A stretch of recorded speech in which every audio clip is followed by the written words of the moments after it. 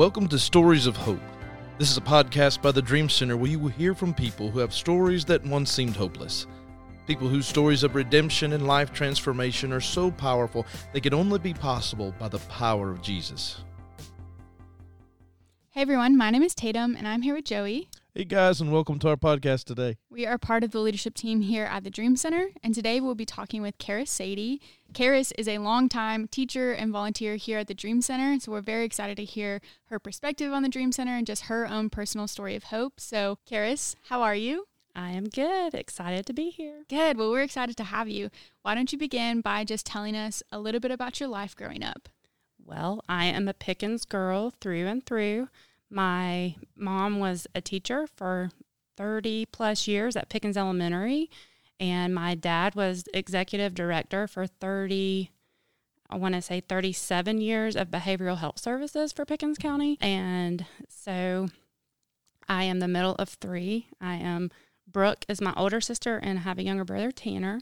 And we all went through Pickens and then Clemson.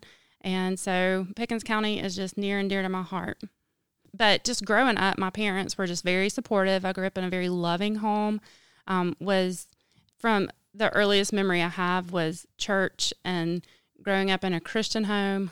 They definitely modeled love to us as their children and, to each other. Now as an adult and being married, I understand kind of how they fought to give us that because life doesn't always pan out the way that you want it to. But just super grateful for the way that I grew up and the legacy of Christ that they gave us. And it's interesting that would be my take just based on how different my parents' backgrounds were. My mom's parents were very loving, loved the church, loved the Lord, gave that to their grandchildren.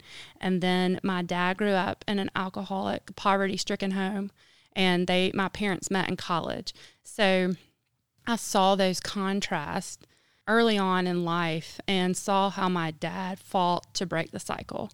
So you can really say me and my siblings are first generation out of poverty and alcoholism because my dad made some hard choices all along to break that cycle.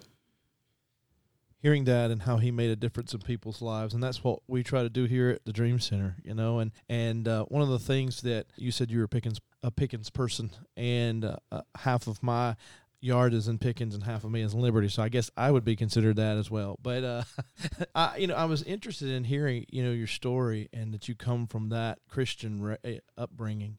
Could you tell us about your relationship with Christ and maybe when you began that?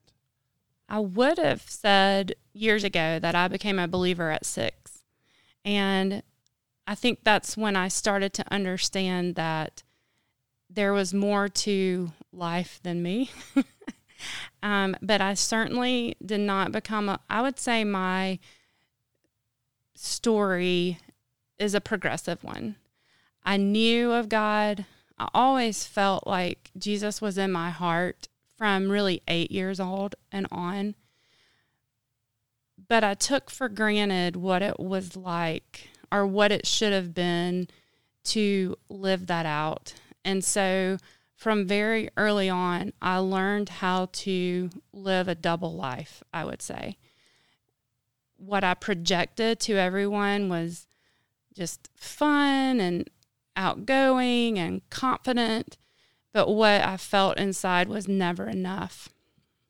And so I never verbalized that to my parents. And that led me down some difficult roads. Again, I learned to fake it until I made it and became a very successful businesswoman and at a young age. And then at 29, became pregnant outside of marriage. And I just look back and I'm so thankful that the Lord met me in my sin and gave me the gift of life, literally gave me the gift of my daughter, Stella. And I think that is when I really understood and began to live by the grace and the mercy that God extends to us through Christ. Can you tell us a little bit about how that moment at 29 when you gave birth to Stella, and then from that point on, how your relationship with Christ shaped you and transformed the way that you lived. Can you share a little bit about that? Yeah, I would be glad to. It's just, I really feel like the last 11 years of my life have just been, they've been some of the hardest, but gosh, they've been some of the best. Because God has just taught me so much about who he is and how he loves us. And it's not dependent on me. It's not dependent on what I do. It is all because he is who he is, period. And so my husband and I got married when I was 6 months pregnant. And just like my parents came from really different backgrounds, Nick and I did too, just in different ways. So I say that God put the two most different people in the world together in marriage at the Sadie house. I'm very outgoing. I love people, and Nick loves people too. He's just quiet at first. And so that's been a difficult dynamic at first, but now I love it so much about him because guess who's become a little bit more quiet? Me. And guess who's gotten a little bit more outgoing? Him. And so it's just neat to see that happen. But we started on a very fragile foundation and both brought our own our own baggage into the marriage. I would say I definitely contributed more to that. I brought a lot of shame. Shame resulted in anger. That was my baseline for the first 6 years of our marriage.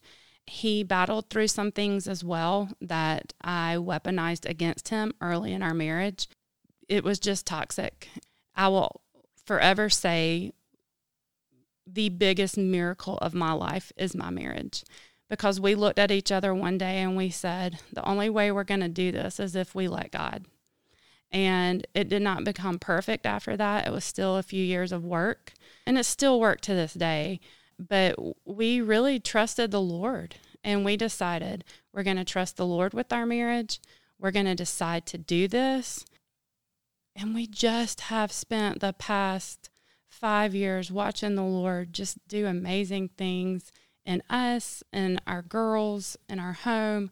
And so that has been, again, my marriage is my biggest miracle to date, and I don't know when I'll get over it. Wow, thank you for your transparency and for sharing with us that story, because that's important for people to hear out there, that there's how God transforms a life. It's amazing how he does that. And, of course, that's what the Dream Center is about, telling people that their lives can be changed. And so, how did you first get involved with the Dream Center, and what do you do currently here within our doors? So I originally got involved with the Dream Center, I think it was 2016. It may have been 2017. I don't know. It's been a few years. I guess to understand why the Dream Center means so much, I need to go back a couple of years. So when my marriage was probably at its toughest point, I started volunteering and teaching at a substance abuse shelter for women. I loved it, really enjoyed doing that with my time, but the Lord really convicted me that I was laboring for something that would not fix my marriage. And so I stepped away from that for a while, and then I actually went to church with Shannon Leatherwood, and that is how I got connected to the Dream Center. It's just kind of been no looking back from there. And so at that time, you guys were still very much working on your Opportunity Village program and the curriculum that you guys would use. And so I have had a front row seat to watch that develop. So I taught and still do teach health to your Opportunity Village residents when they first get here. And at first, it was not like that. I taught just general health to folks who came for classes. But now, with my time limitations and kind of more of your needs, it has transpired into spending the first few weeks with the residents after they get here, which I have found just tremendously rewarding, because I get to encounter them when they're still trying to figure out, is this worth it? And I get to look at them and I get to say, you're worth it. your family's worth it, not because of anything that you've done or will do, but because of what God's done for you. I was a little reluctant at first to the change because I really like to get to know everyone here. But looking back over the past couple of years, I really enjoyed just getting to know the girls at such a tough time. And we're grateful for you utilizing your knowledge and being able to share that with our residents and our clients in the past and all of that. I mean, we can't operate as an organization without volunteers who are experts in their field. So from somebody that helps with classes and coordinates classes, I'm grateful for that because that's a huge, huge need that we have here. So, Karis, can you tell us how you've been impacted and how you've personally grown through your service at the Dream Center? I think that I came into this thinking, oh, this will just be a good opportunity for me to use my nursing degree in a different way.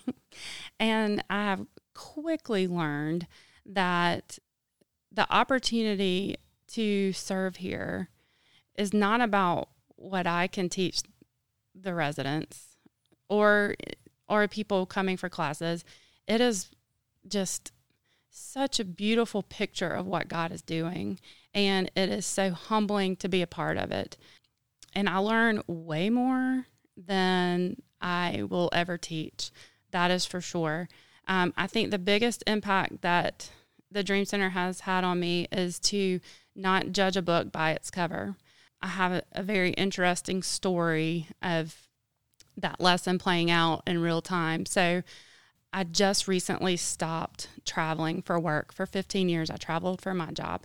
And in September of 2020, I was in Denver for a visit. And I walked into the hotel lobby downtown Denver, the Hilton, nice hotel.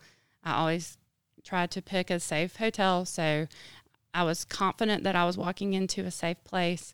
And there was a situation where a man was very upset. It could have escalated to a life-threatening situation very quickly.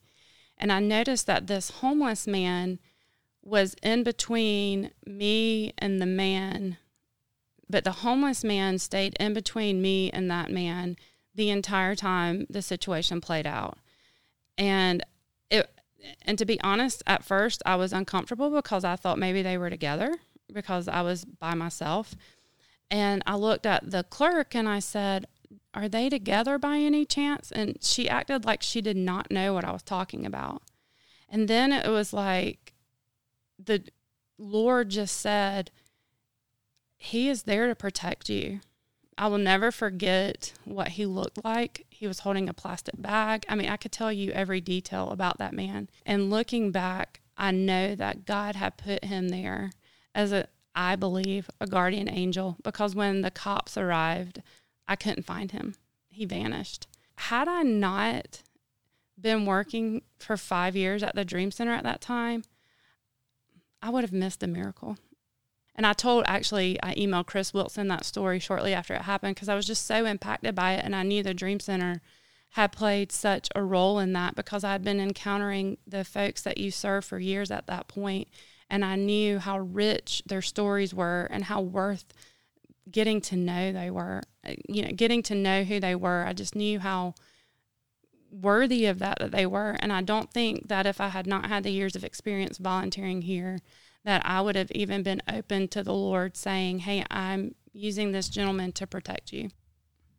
It is amazing how the Lord does protect us in ways that we don't. I'm glad that you got to put that together and got to see that miracle take place. Sometimes it happens and we don't even know it. And he's watching over us and taking care of us. And thank you for sharing that with us. Can you share a time where in your teaching here at the Dream Center that you witnessed a transformation in the life of somebody that you were serving that was in your class? So, gosh, it's hard to just name one because you guys have been so effective at reaching so many people. I think the first person that comes to mind is Jason and Deanna, and just watching their life unfold and learning their story and then watching them progress and through running the Dream Center store, hearing their story, knowing that they had children and grandchildren and how their legacy would change, their lives forever because they had made some hard choices. So that's the first couple that comes to my mind. And then I would say Destiny and Amanda as well. I just got to know them really well personally, and just watching them do the hard work. And they had a lot thrown in front of them that they could have just given up, and they just kept going. And actually walking in here today, Destiny was the first person we saw when we got out of the car. My girls are with me, and they love Destiny. She's like a celebrity in our house. And so just to see her and hear her say, I'm doing so well, I don't even know how to feel about it. And I think, wow, that's what it's about. Yes, when we can say that we're doing so well, we don't even know how to feel about it. That's a good statement to make right there.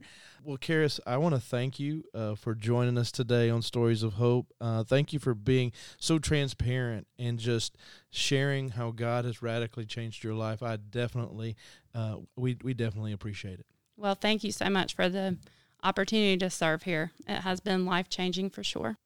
And everyone, thank you for joining us on Stories of Hope today. We will see you next time. And remember, one person can't do everything, but every person can do something.